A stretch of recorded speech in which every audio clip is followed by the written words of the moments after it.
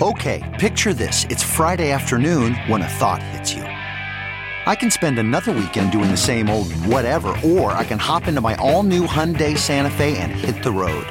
With available H-Track all-wheel drive and 3-row seating, my whole family can head deep into the wild. Conquer the weekend in the all-new Hyundai Santa Fe. Visit HyundaiUSA.com or call 562-314-4603 for more details. Hyundai, there's joy in every journey. Okay, picture this. It's Friday afternoon when a thought hits you. I can spend another weekend doing the same old whatever, or I can hop into my all-new Hyundai Santa Fe and hit the road. With available H-Track all-wheel drive and 3-row seating, my whole family can head deep into the wild. Conquer the weekend in the all-new Hyundai Santa Fe. Visit HyundaiUSA.com or call 562-314-4603 for more details. Hyundai, there's joy in every journey.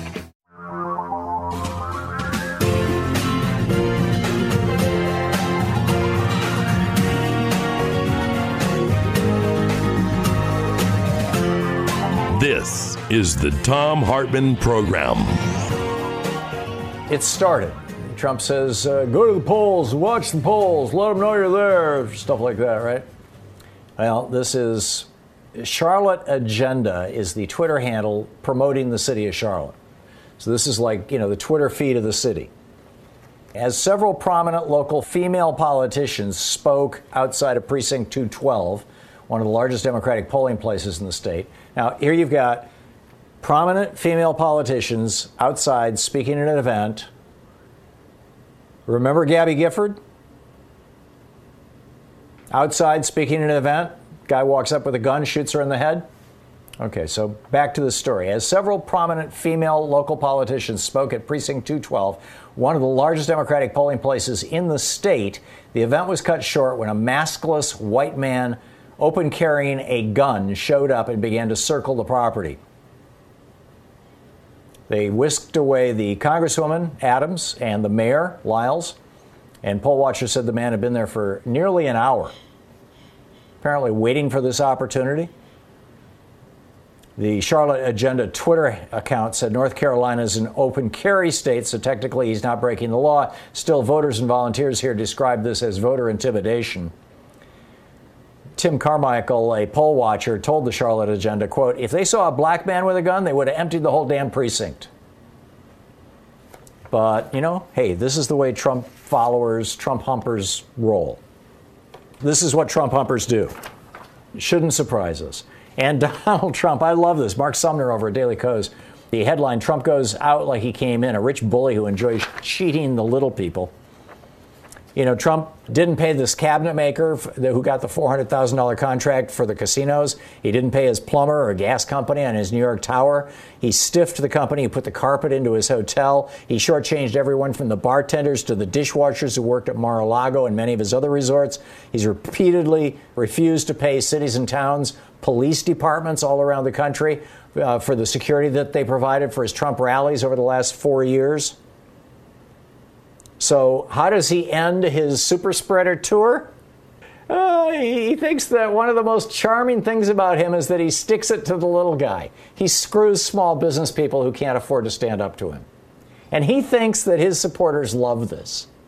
So on Saturday, he was in Bullhead, Arizona, and he walked up to the mic, and there was a little bit of feedback from the mic. Sometimes when when you approach a mic in a big venue like that, you get a little bit of sound bouncing off your face or something, and the mic went beep like that. But that was it. It was just one little squeak.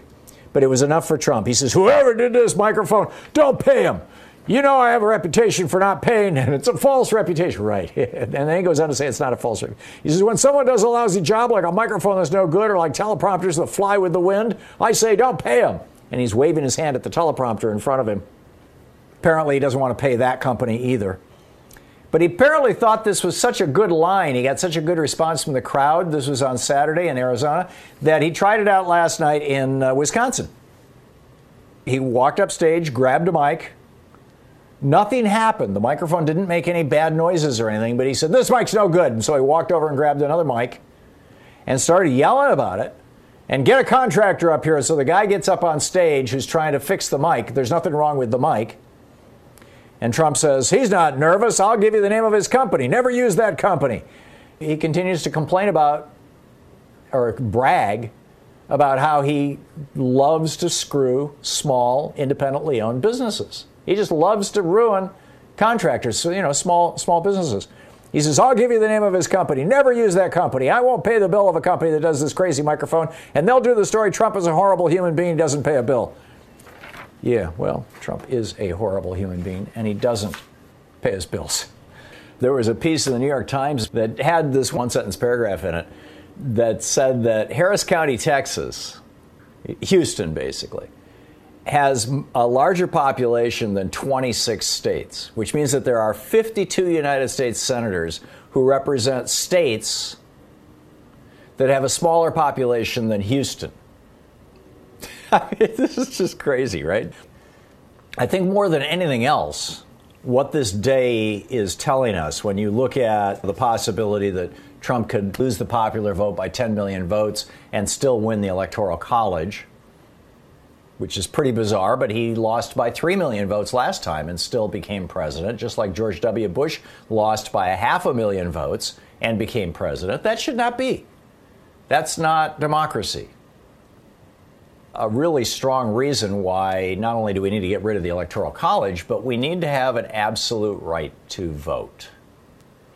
It's the legacy of slavery, again, that is biting us in the butt. I mean, this just happens over and over. It's with guns. The whole Second Amendment thing was so that the southern states could have their slave patrols. It was written in just that way.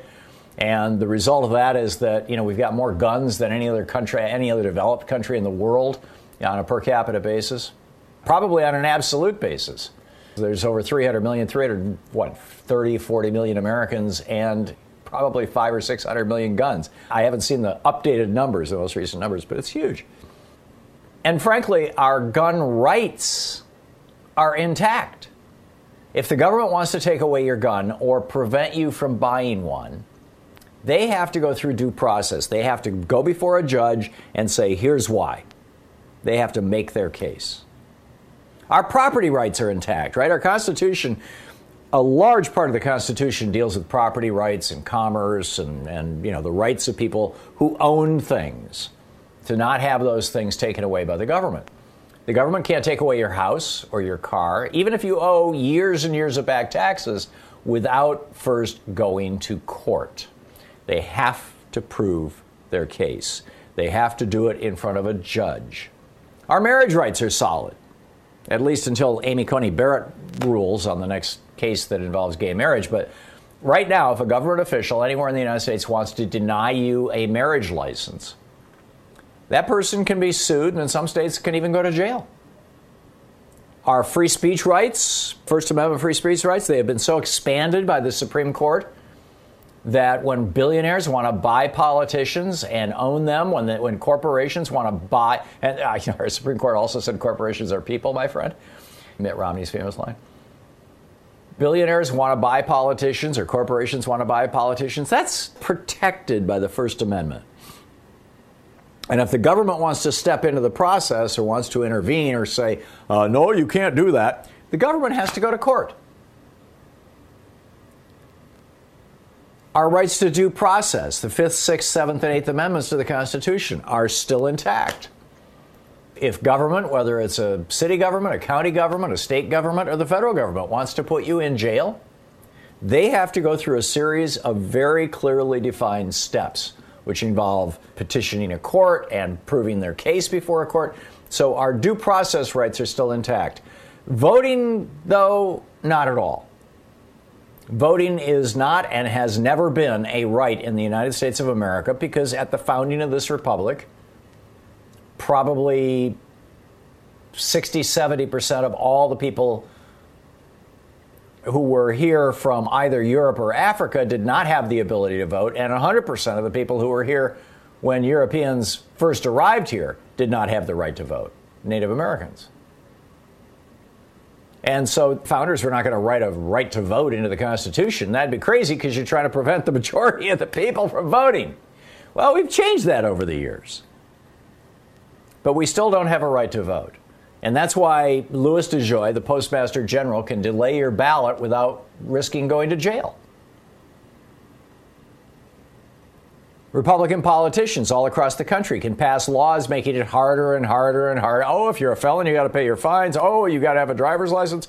Oh, you can use a gun permit, but not a college ID, even though it's a state college and it's an official government ID, et cetera, et cetera. I mean, it's like this has been the entire electoral strategy of the Republican Party. And frankly, this has been their core electoral strategy for 40 years. And a lot of us out here have been yelling about this. And this is the first election where the mainstream media has actually taken it seriously. And it's like all of a sudden they're discovering, oh my God, look at that. Republicans have been challenging, really, in 1964? The guy who became Chief Justice William Rehnquist, was standing outside polling places in Arizona yelling at Native Americans and Hispanics to scare them away from voting? Really? Yes. It was called Operation Eagle Eye. He helped put it together. It was voter intimidation. This is because we don't have a right to vote. And taking away our vote, when Republicans want to take away our vote, or when Republicans want to prevent us from voting, or when Republicans want to purge us from the list of registered voters in a state, they should have to go to court the same as they have to go to court right now if they want to take away our guns, or take away our homes, or take away our cars, or close out our bank accounts. I mean, this should just be common sense, right? It is in, I believe, every other developed democracy. Maybe there's an exception that I'm unaware of, but I'm pretty sure that we're the only country in the world, the only developed country in the world, that doesn't explicitly state a right to vote. We need a 28th Amendment that says words to the effect of, all United States citizens who have achieved the age of majority, and I say the age of majority rather than 18 because the age of majority is subject to change. All citizens, all U.S. citizens who have achieved the age of majority shall have the right to vote, period. And then the next sentence is, Congress can pass laws to enact this into effect. And then we can start calling ourselves a functioning democratic republic. Until then, not so much.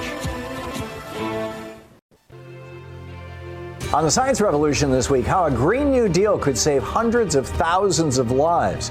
Also, Dr. Justin Frank submitted an amicus brief to the Supreme Court on Bush v. Gore and is talking about psychoanalytic and family dynamic perspective in that context. I weigh in on how the GOP is an organized gang of sociopaths. Meet the 14-year-old climate activist, Haven Coleman. She'll be discussing how youth climate activists are leading the push for climate action in the Democratic Party and why they believe voting for climate in 2020 is so critical. And in Geeky Science, why healthcare for all is a climate solution. Tune into the Science Revolution wherever fine podcasts are available.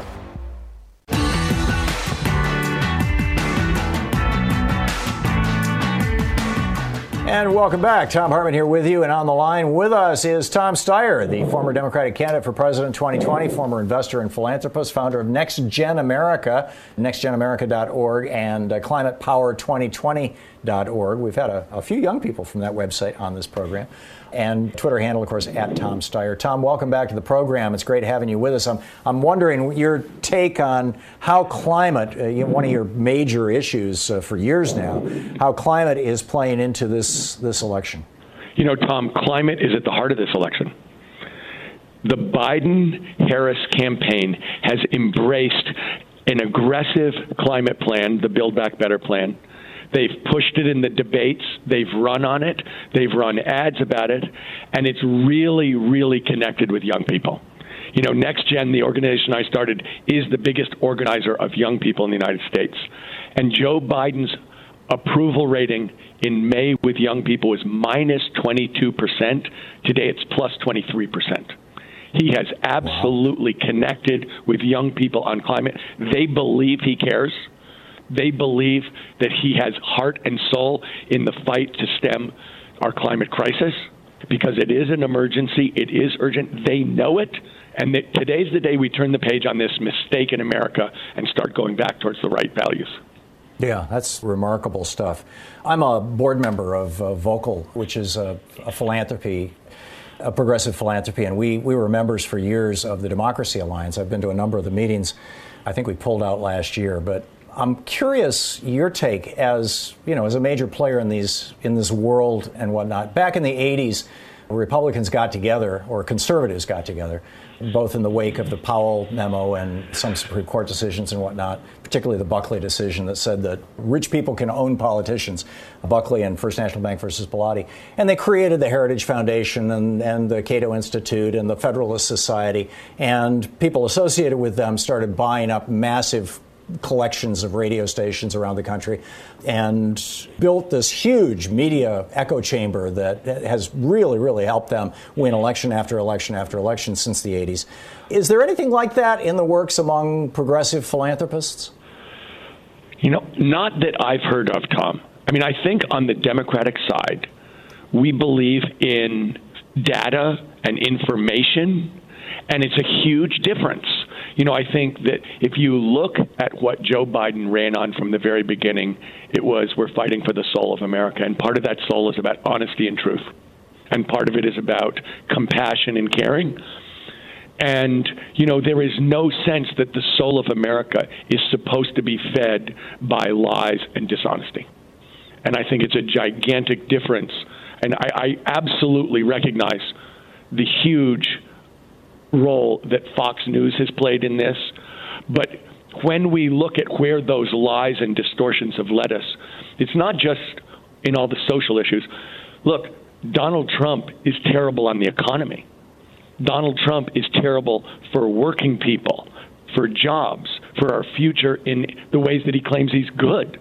And, if you never tell the truth about COVID, how are you going to deal with COVID? If you never tell the truth about climate, how are you ever going to deal with climate? I think it's been a huge disservice to the United States of America that there's been a culture of lies on the Republican side, a culture of distortion. And I think Joe Biden and Kamala Harris are the exact opposite.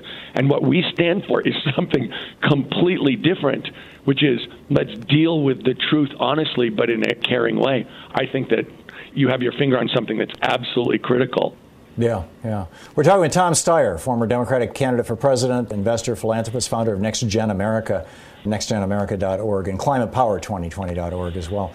Thom, where do you see, we were talking earlier on this program, and I was suggesting that the Democratic Party should take a clue from the way politics is done in the UK. That is that the party out of power establishes a shadow government. They designate, this is the person who's going to be our Secretary of State once we're back in power. This is the person who's going to be our Secretary of the Treasury or Chancellor of the Exchequer, the head of our Justice Department, all those kinds of things. And then those people actually hold press conferences and make statements about what they would do or what they think of what's being done by the party in power. And it seems to me like we're entering an extraordinarily fragile time, the next, 2 months roughly, between the time that this election happens, God willing, knocking wood, hoping that Joe Biden becomes president, and January 20th, when, if he does win, he gets sworn in. And I realize we can't take that for granted. But that said, wouldn't it be a good idea, and shouldn't we be encouraging Joe Biden and Kamala Harris to say right up front, okay, here's our person who's going to be our Treasury Secretary. We're telling you right now, 2 months in advance, and that person is going to start making policy pronouncements, or at least critiquing the policy positions of the Trump administration. Basically create a shadow cabinet or a shadow government. What do you think? I'm incredibly positive. But, if the American people have risen up and said it's over, we never want to do that again, we never want to do anything like that again, we're going back to our values. And if we do that, then there's a million good things we can do after that. But that is what today has got to be about, is about that statement of who we are and what kind of future we're looking forward to and who we include. And I think, Joe Biden and Kamala Harris have done a great job. I mean, I keep using their names, but they've done a great job of collecting people into a movement that's value-based. And that is, I am emotional about this because it's really a huge statement about who we are and who we're going to be. And if we don't do it, it's going to be, it's unimaginable. We turn the page on a nightmare.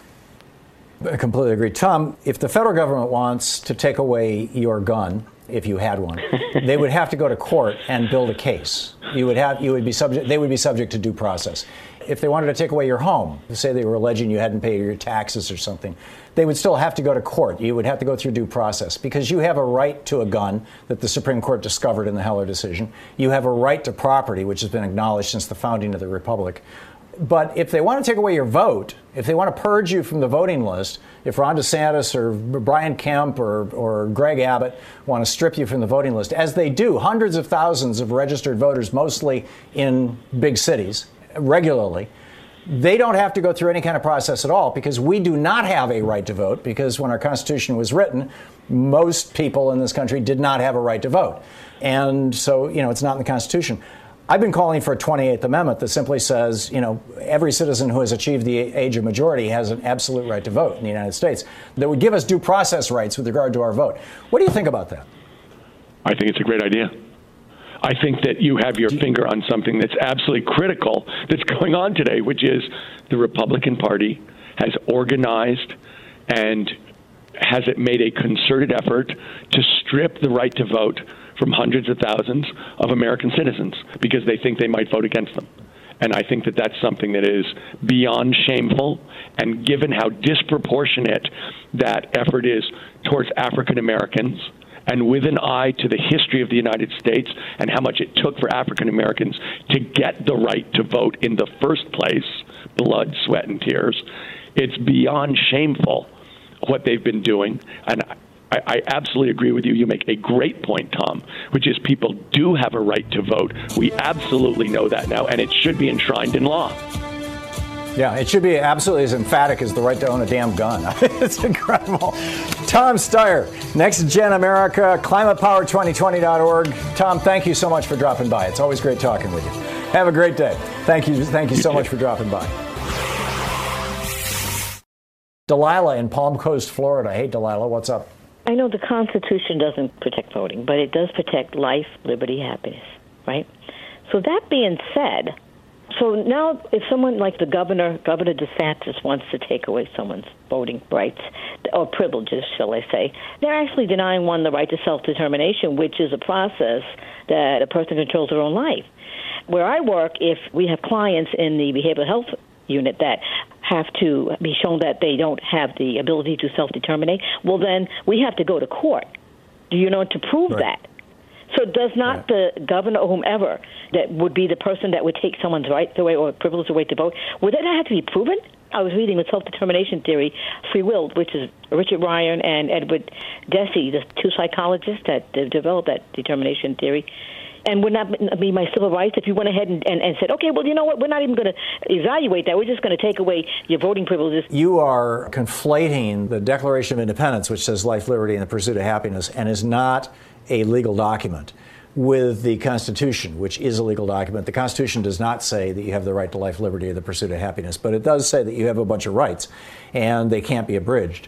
And what you're pointing out is what would happen if we established a right to vote. You can't take away a person's freedom. That's the 5th, 6th, 7th, and 8th Amendment. And that's why if somebody is adjudicated mentally ill and has to be institutionalized, that's kind of the equivalent of jailing them. There's a due process equivalent necessary there. That is not necessary to take away your vote right now, but would become necessary to take away your vote if our right to vote was as solid as our right to be free, to stay out of jail or stay out of a mental hospital. Delilah, thank you. Thank you for the call. That's such an important point that you raise, and one that we need to be talking about more. You're listening to the Thom Hartmann Program. We need an affirmative right to vote, and we need it now.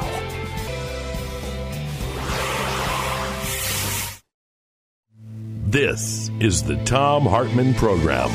Today's book in our book club is The Hidden History of the War on Voting, Who Stole Your Vote and How to Get It Back, by this guy, Thom Hartmann.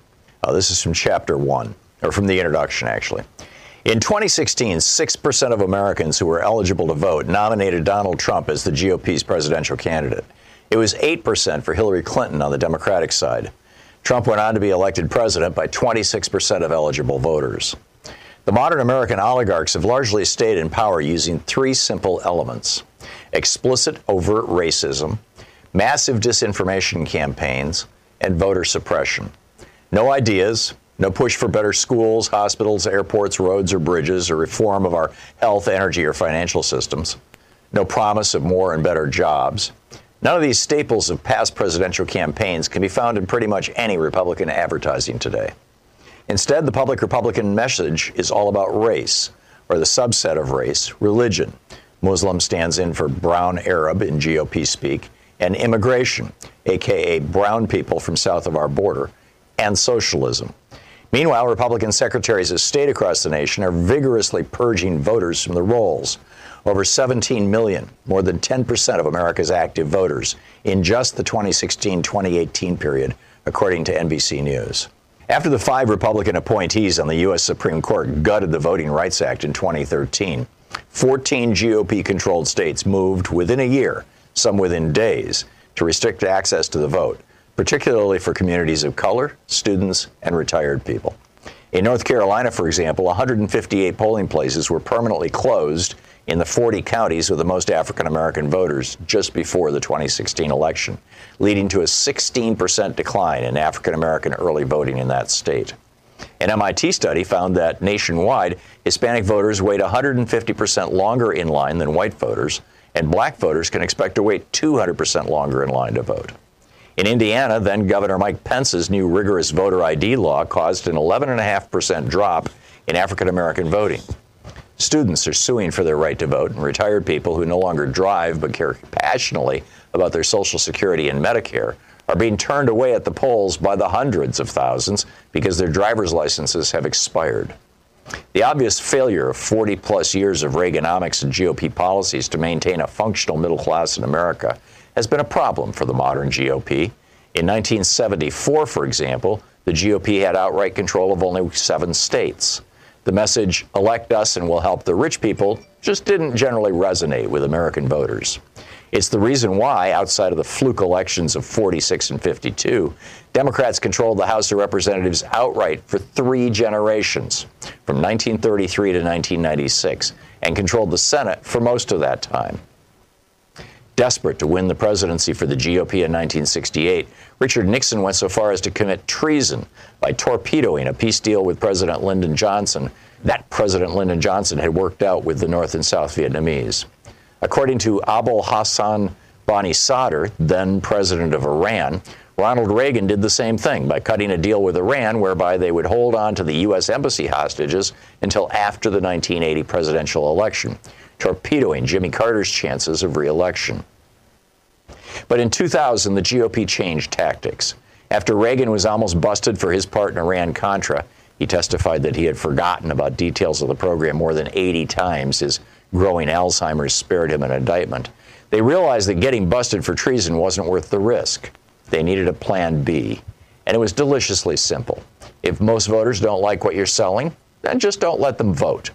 Paul Weyrich promoted this idea back in 1980 when he was campaigning for Reagan after co-founding the Heritage Foundation. And indeed, many Republican luminaries, such as William Rehnquist, who went from serving the GOP by standing in polling places and intimidating Hispanic and Native American voters in the 1960s, to becoming Chief Justice of the Supreme Court, rose up through the ranks by participating in Republican-run voter intimidation schemes. Voter suppression became the foundational go-to tactic for the GOP in 2000. Although the GOP attacked Democratic presidential nominee Al Gore with smear and innuendo, ridiculing him for helping write the legislation that created the modern internet, for example, the main thing that got George W. Bush into the White House was voter suppression. His brother, Florida Governor Jeb Bush, and Bush's Secretary of State, Katherine Harris, threw somewhere between 20,000 and 90,000 African-American voters off the rolls. They were able to get the vote close enough that 5 Republican appointees to the Supreme Court functionally awarded Bush the presidency. The BBC covered this in 2001 in 2 major investigative reports that were seen all over the world, except on any American media. By 2016, the Republican Party had fine-tuned its voter suppression and intimidation systems to the point that they ran like well-oiled machines in nearly 30 states. Between the 2012 and 2016 presidential elections, for example, Ohio had purged more than 2 million voters from its rolls, the vast majority, more than 2 to 1, in heavily African-American and Hispanic counties.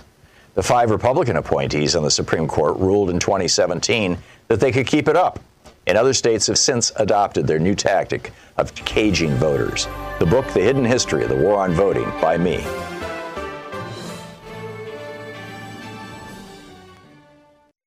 Sometimes Louise and I just crave a restaurant-quality dinner at home without doing all the work or driving. Well, Cook Unity is the first chef-to-you service delivering locally sourced meals from award-winning chefs right to your door every week. And it appears to be less expensive than other delivery options. Go to cookunity.com/Hartman with 2 N's or enter the code Hartman with 2 N's before checking out for 50% off your first week. We just received our first meals from Cook Unity, and what a huge difference it is to get the best chefs in the country to bring creative, delicious meals to us and you every week. Every meal is handcrafted by chefs and made in local micro kitchens, not large production facilities. We just had the Chipotle maple glazed salmon with green beans and mango pico de gallo. It had everything we love in a meal. They have all sorts of options like vegan, paleo, pescatarian, gluten-free, and more. Menus are posted 2 weeks in advance, so you have plenty of time to choose. Experience chef-quality meals every week delivered right to your door. Go to cookunity.com/Hartman with 2 N's or enter the code Hartman with 2 N's before checking out for 50% off your first week. That's 50% off your first week by using the code Hartman or going to cookunity.com/Hartman. What makes a life a good one? Is it the adventure you have? Or the friends you find along the way? Maybe it's pursuing your passion while striving to protect, defend, and save what you believe in every single day. So what makes a life a good one? In the Coast Guard, we think it's all of the above and more. But you'll have to find out for yourself. Visit gocoastguard.com to learn more.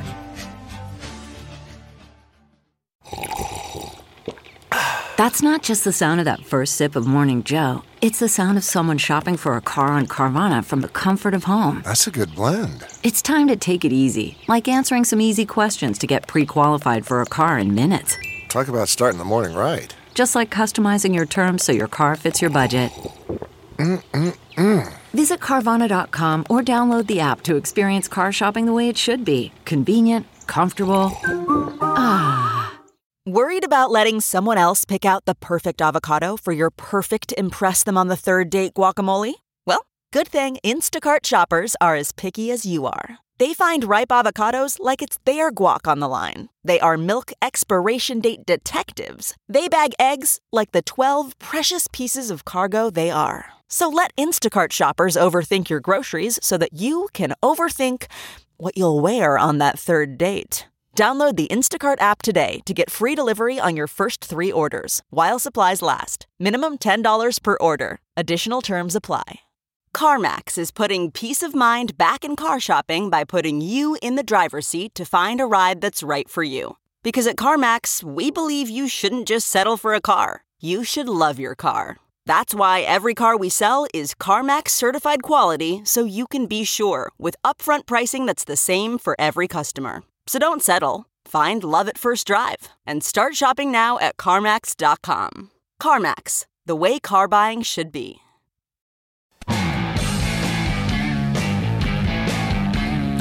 Welcome back. Thom Hartman here with you. Lawrence Tribe wins the day with his tweet. He said Donald Trump will spend this day in a secure room inside a large federal facility surrounded by a fence, inside an unscalable wall, backed by another fence, and ringed by 1,000 prison guards. So think of this as a dry run for the next decade. Yeah, the federal government, or any government, a state government, city government, whatever it may be, if they want to take away your home, they have to go to court and prove their case. If they want to take away your gun, they have to go to court and prove your case. But if they want to take away your vote, no problem. We need an absolute right to vote. One of the guys who really understands this, who wrote this brilliant book, Give Us the Ballot, The Modern Struggle for Voting Rights in America, and is the senior reporter at Mother Jones, Ari Berman, is on the line with us. And Ari, welcome back to the program. It's been a while. Great to have you with us. Hey, Tom. Good to talk to you again. Thank you. Thank you. So what's your take on the current state of affairs here? I know you've been reporting on how, a federal judge refused to throw out all those votes, the motor voting votes in Texas. But, there are really large issues at stake here. And also you've got at least 4 justices on the Supreme Court who are saying that they should be able to change the voting rules for a state after people have voted, and the people who are not in compliance with those newly changed rules changed after they voted can have their votes thrown out. Minnesota, I guess, is the best example of this. What's your observation on what's going on in the context of all this stuff? Well, there's a lot of threats to voting rights right now, Tom. I mean, the good news is that 100 million people voted early. And so I think we're having a smooth day, relatively speaking, because so many people got their votes in early. But we'll see how many of those votes end up being counted. The Trump campaign has already said they are going to challenge late arriving votes in places like Pennsylvania, even if those are legal votes after state law. So, for example, Pennsylvania, the Pennsylvania Supreme Court said you can have your ballot in 3 days after the election as long as it's postmarked or sent by Election Day. The Supreme Court declined to change that, but basically Samuel Alito said, challenge us after the election, and maybe we'll throw those votes out, which is very, very concerning. The Eighth Circuit basically did the same kind of thing in Minnesota. Trump has already said he's going to go in with his lawyers after the election. So I think if it's a landslide for Joe Biden, none of this is really going to make a difference. But if it's a close election, we can imagine that there's going to be a lot of legal challenges in terms of how votes are counted. And it's just a crazy situation for voters where they cast ballots legally and they could see them still thrown out. Yeah, it's nuts. I was ranting about the need for a 28th Amendment to establish an absolute right to vote for all citizens who have achieved the age of majority in the United States. You know, there's been a lot of talk about this for a lot of years, but it's been kind of bubbling under the surface and really hasn't broken out. That and the other big thing is the Interstate Compact, you know, the nationalpopularvote.com Interstate Compact, where, you know, if we can get enough states to equal 270 votes to say that they'll direct their electoral votes to vote for whoever wins the popular vote, then, you know, all is good. Although there may be a Supreme Court challenge to that. There's talk about that.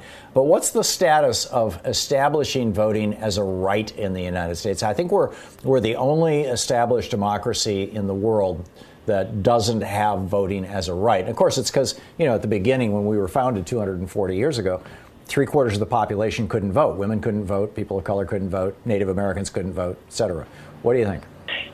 Yeah, that's absolutely right. I mean, we need that. We need a fundamental right to vote in this country because we have things that you supposedly can't do. You supposedly can't deny the right to vote to people on the basis of race. You supposedly can't deny the right to vote to women. You supposedly can't deny the right to vote on the basis of age. In fact, those kind of things are done all the time.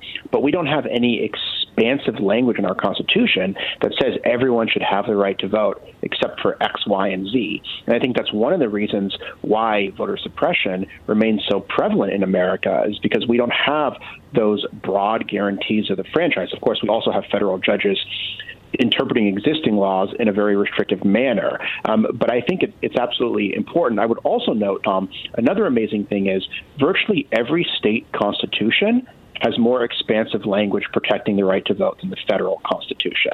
So the federal Constitution isn't just behind other countries, it's actually behind all the different states. And I think it's telling that the Supreme Court keeps saying that state legislatures trump state courts, because they know in states like Pennsylvania and North Carolina that have more progressive state courts, they can use that more expansive legislation to protect voting rights, and the Supreme Court doesn't like that.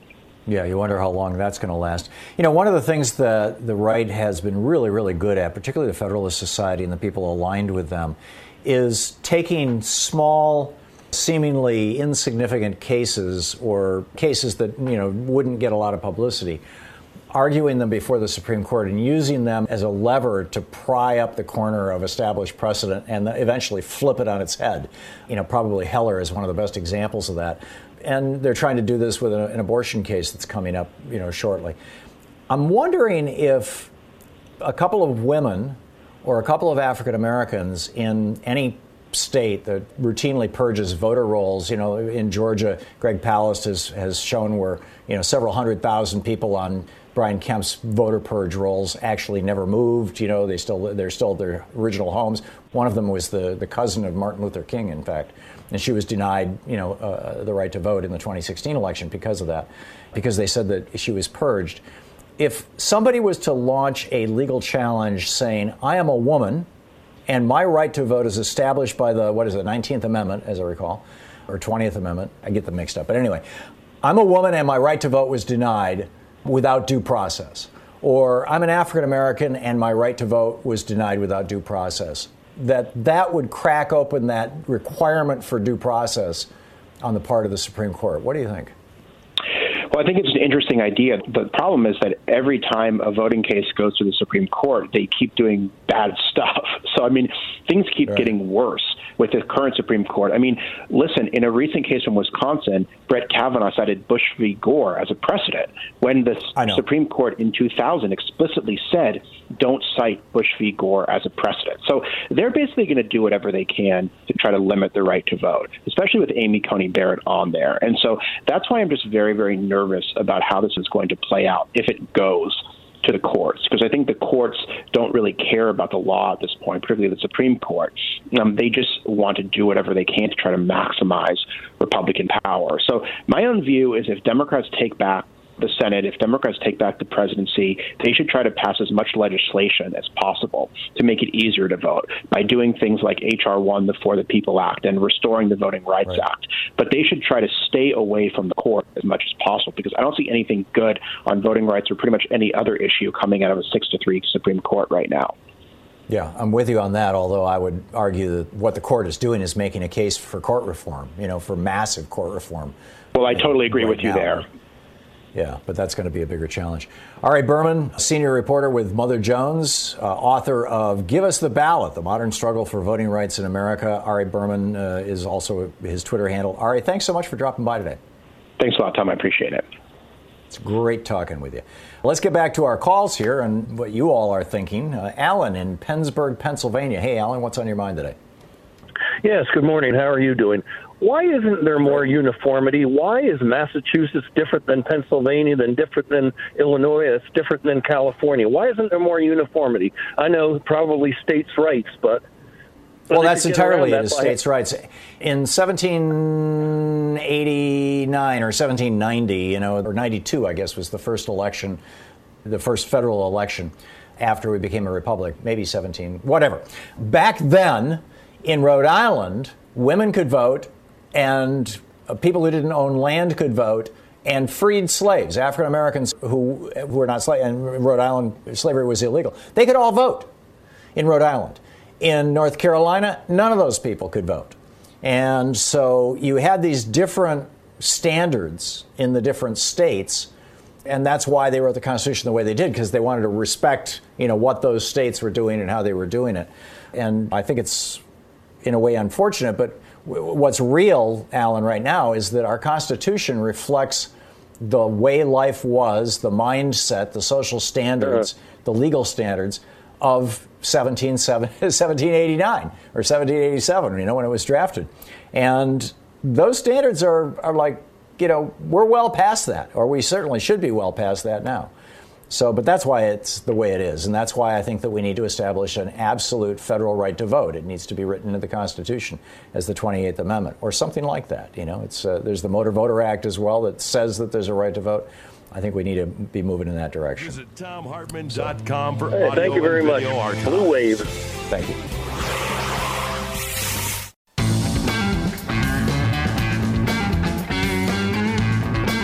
And hello, friend. Welcome back. Thom Hartman here with you. And on the line with us, Trimmel Gomes. He's Public News Service's Florida News Connection reporter based in Florida and host of the Rotunda podcast. RotundaPodcast.com is the website. Trimmel, Trimmelg, is his Twitter handle. Florida has, a long and bizarre history with regard to voter suppression and things like that. Famously, as the BBC reported back in 2000, although it didn't get picked up by American media for several months, sadly, but the BBC was all over it, and the whole world knew about this. Jeb Bush had taken a list of Texas felons from his brother George, who was governor of Texas, a list that was largely of African American and Hispanic people, and those name pools are smaller than among the white population that draws from more languages.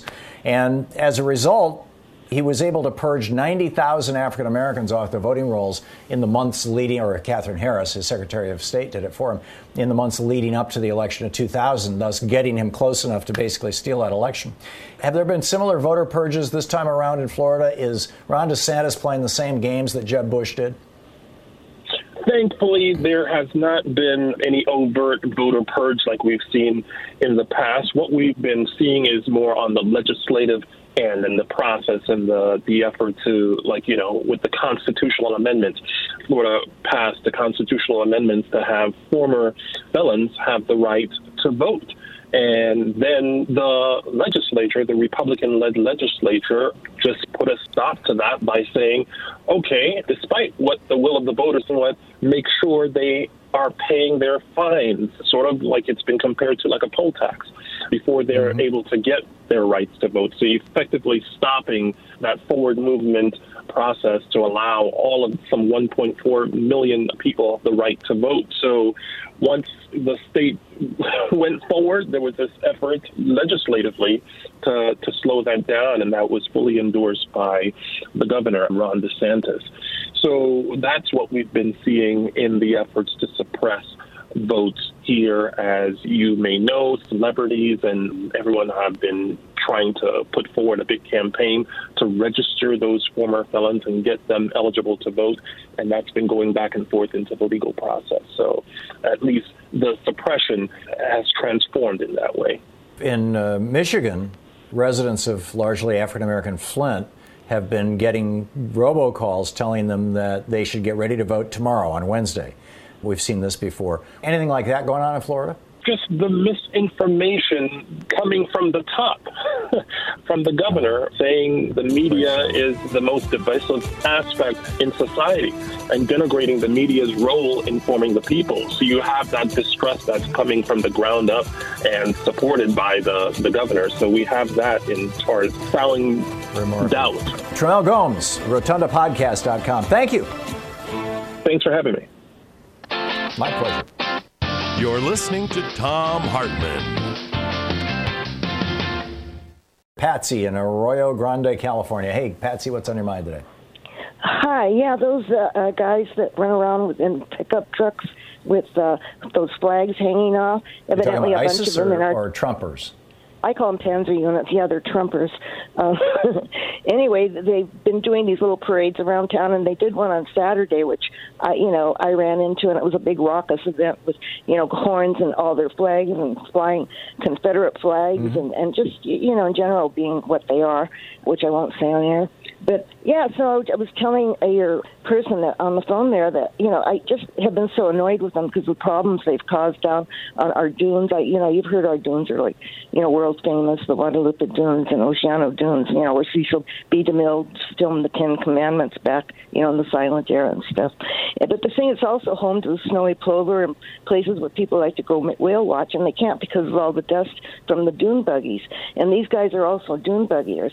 So they've somehow attached themselves to these, Trumper Panzer unit people. It's the only way, and they're the same people that drove the Biden bus off the road in Texas. So I was just telling your caller, I said I just couldn't help it because I'm fed up with these people. So they were coming down the street, and I was going the opposite direction. So I just gave them the finger. I couldn't help it. I just waved my finger out the window. And I'm 80 years old, so it shocked all of them. And I could see the looks on their faces because they weren't wearing masks. Of course, they don't want to wear masks either. Anyway, I just wanted to write in and tell you that these people are all over the place. And Patsy, I think we all need to be pretty emphatic about defending people's rights to drive around and wave flags, whether they're Trump or Biden flags, it doesn't matter, and make noise and be enthusiastic about their candidates. And we all need to be defending your right to give them the finger. Where I come down, the dividing line for me is when they tried to intimidate the people in that Biden-Harris bus by slowing traffic down to 20 miles an hour. They do that. We had an incident where we had a Black Lives Matter march down in that area. It was a couple of months ago, and they showed up with guns, and some of the store owners let them get up on the roof with assault rifles pointed at the marchers. And then their excuse was, well, we're protecting the people. And I'm sorry, I don't need vigilantes protecting me. And I claim my Second Amendment right to give them the finger. That's my weapon. Okay, there you go. That was a good one. Eddie in Agra, Kansas. Hey, Eddie, what's up? Well, first off, I agree with Patsy, but I wanted to say that all this crap is being done, the voter intimidation, the massacres, everything the Republicans do, they always try to hide behind the man who said, do unto others as you would have others do unto you, but they use it as to hide and to cover. Yeah, it's the people who are claiming, religious inspiration or religious right. Typically, what was it, Samuel Johnson, or was it Teddy Roosevelt who said that, I'm pretty sure it was Samuel Johnson who said that false patriotism is the last refuge of the scoundrel. And false religiosity falls into that same category. Spot on, Eddie. Charles in Jacksonville, Florida. Hey, Charles, what's up? For the past 2 days, you have mentioned that the demonstrations in Philly are playing right into Donald Trump's hands. It's been proven in Wisconsin, it's been proven in Minnesota, that the people that are basically doing looting, burning other properties, and causing all kind of chaos is right-wing provocateurs. And I'm under the impression that Donald Trump hates Philly. What better place to continue what he started in Minnesota and also in Wisconsin. Yeah, and we certainly saw it in those places where right-wingers were committing property damage so that Fox News could claim that it was left-wingers so that Trump could, federalize things. I think that we also have to acknowledge the cancer within our own body politic, Charles. And most of that is these kind of two philosophical groups. One is the Revolutionary Communist Party, Bob Avakian's group out of New York that basically took down the Occupy movement. They destroyed the Occupy movement back in the day. And then, the so-called self-proclaimed anarchists, who all claim to be left-wingers, but they don't subscribe to any of the policies that I would call left-wing. And they are basically selling this thing, mostly to young people, that, if we just create enough chaos and bring down the system, a new and better system will rise, will blossom out of the soil of the destruction of the old system. Sounds nice, but it's nonsense. And they're using this as a rationalization for violence. It's just a terrible thing. So I'm going to have to acknowledge whether that's what's going on, there or not. I don't know. But Charles, your point is well taken. Thank you very much. Today, we're reading about Thunderdome politics, an uncivil war taking back our democracy in an age of Trumpian disinformation and Thunderdome politics by Greg Sargent, the Washington Post columnist. This is from his chapter on voter suppression. It's page 37. Republicans and Democrats inhabit different political realities, as mentioned in a previous chapter. But there are certain facts about our politics that are just objectively true. One of them is this. Generally speaking, efforts to make it harder to vote are almost always pushed by Republicans. You cannot understand what is happening in American politics right now without recognizing this stark and very fundamental difference between the two major political parties. During this decade, procedural hurdles were put into place in around 20 states that in some manner or other have made it harder to vote or to register to vote, or have undone previous efforts to make voting or registering easier, or have otherwise threatened serious disenfranchisement. Most of them were the creation of Republican lawmakers and officials. The difference in the two parties' national platforms for 2016 tells the story.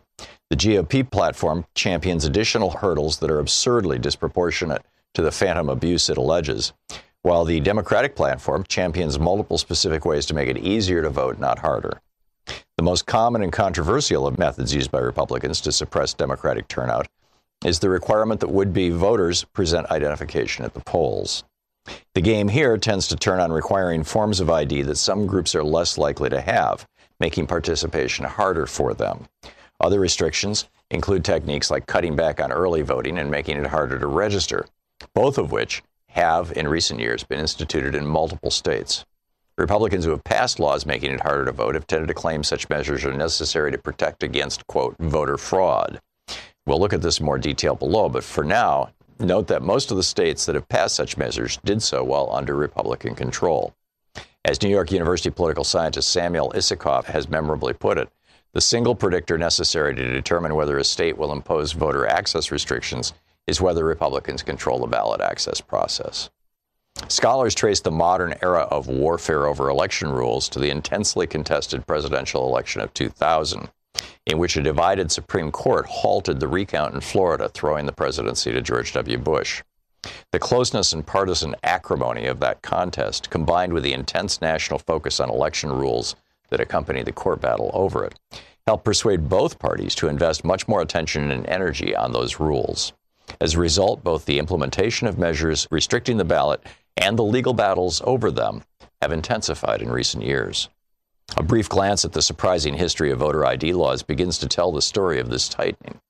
In the 1970s, several states implemented voter ID measures, but all of them provided for ways that voters without the proper ID could cast a ballot.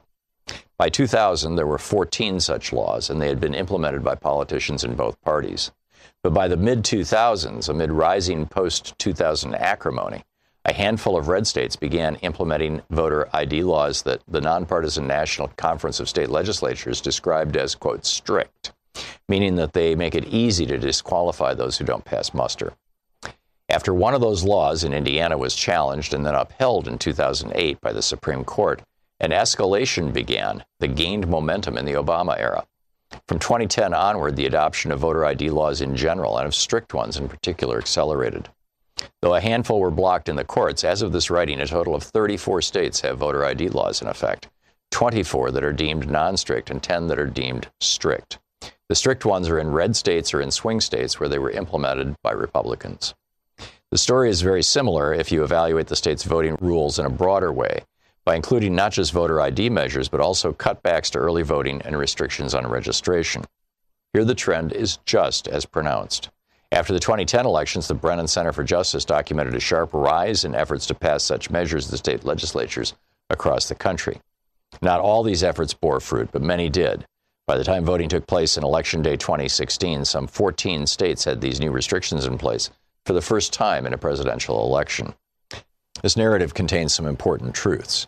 Some of the forms that these restrictions on voting access have taken in recent years are diabolically obvious in their efforts to keep constituencies supportive of Democrats from voting.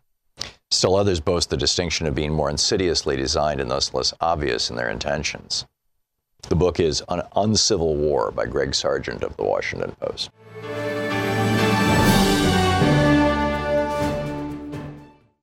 Quick math. The less your business spends on operations, on multiple systems, on delivering your product or service, the more margin you have and the more money you keep.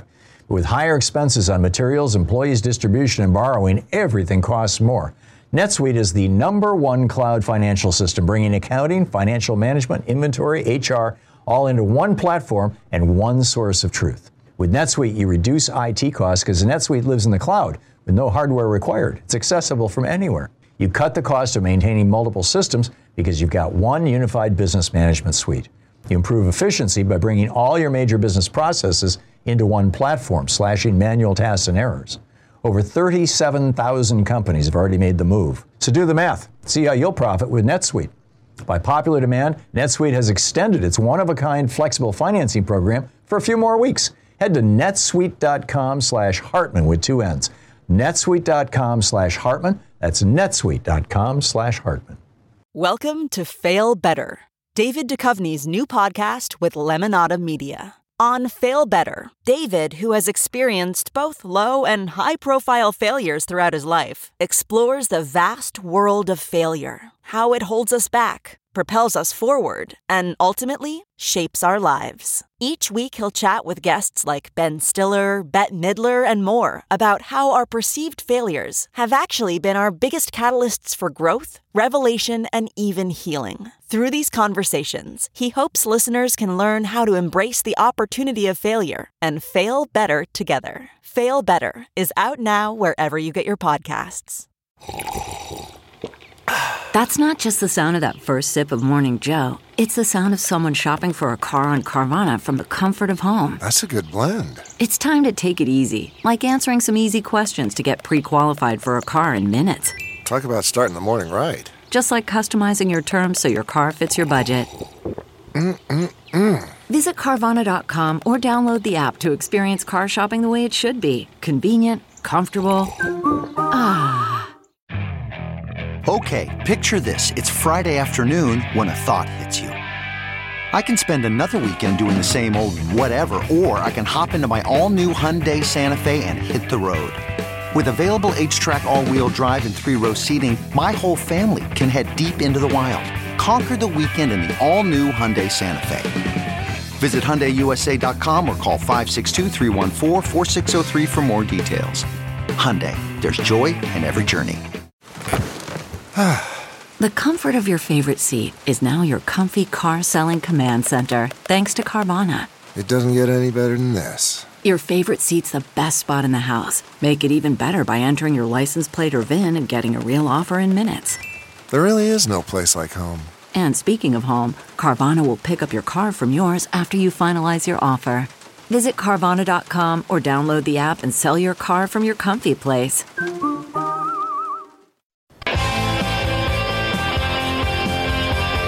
Luigi in Pensacola, Florida. Hey, Luigi, what's up? There's a group called ALEC, American Legislation Executive Council, and it's Exchange Council. Brothers, yes, Exchange Council. And it's a group funded, a lobbying group funded by the Koch brothers, and they've been operating particularly in these red states where they have mostly Republican legislatures, and they actually write all this anti-worker, anti-union, anti-voting legislation, and they hand it off to these Republicans, and they've been doing it for years. You just have to check Florida, Texas, check all these states, and I want people to be aware of what they're doing. I worked in a campaign 2 years ago for a lady running for state legislature here in Pensacola, and I actually went and talked to some of the Republican senators. As you people are being funded, and the legislation you're introducing is being written by ALEC. And they said, of course it is.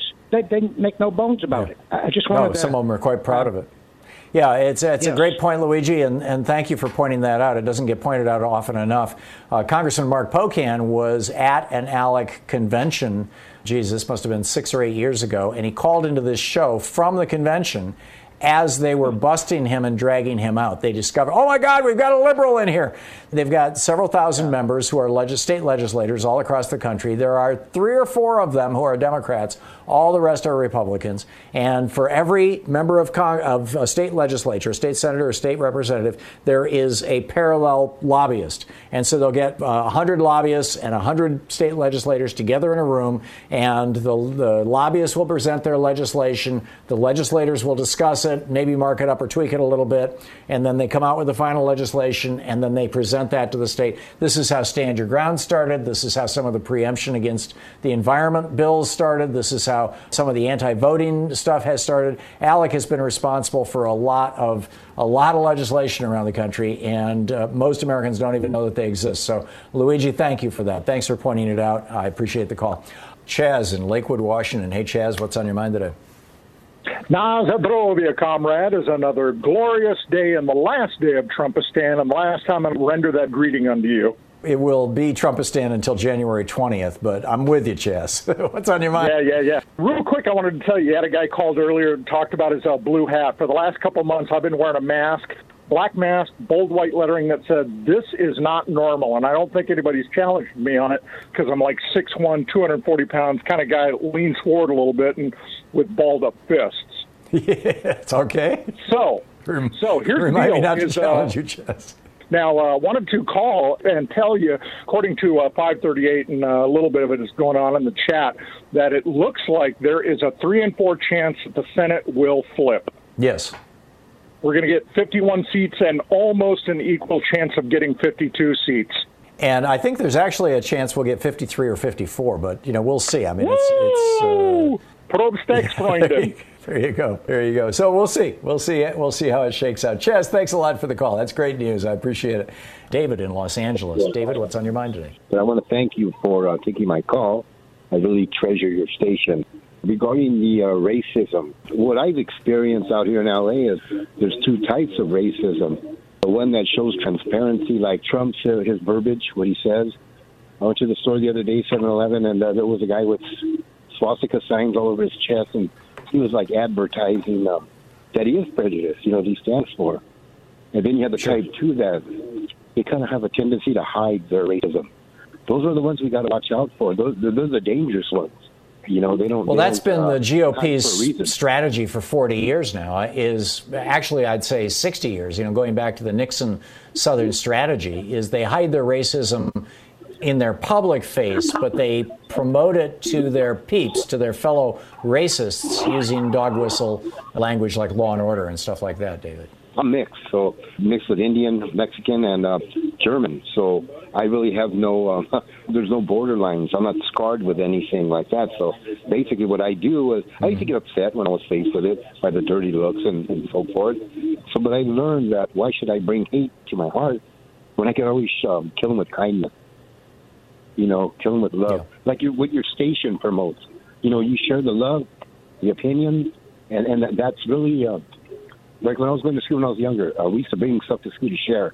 And it was fascinating. everybody brought camaraderie. It brought people together. I just thought I'd share that with you. I think, David, you're making actually a really important point.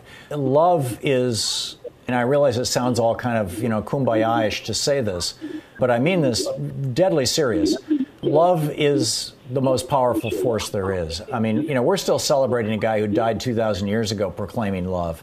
It is the most powerful force, and I think that love does not have fear. I believe it was Paul, maybe in Ephesians, love casts out fear. It's been a long time since I read the Bible, but in any case, love does not have a space or as large a space for fear, whereas hate is almost entirely driven by fear. It's such an important point, and we all need to be embracing love.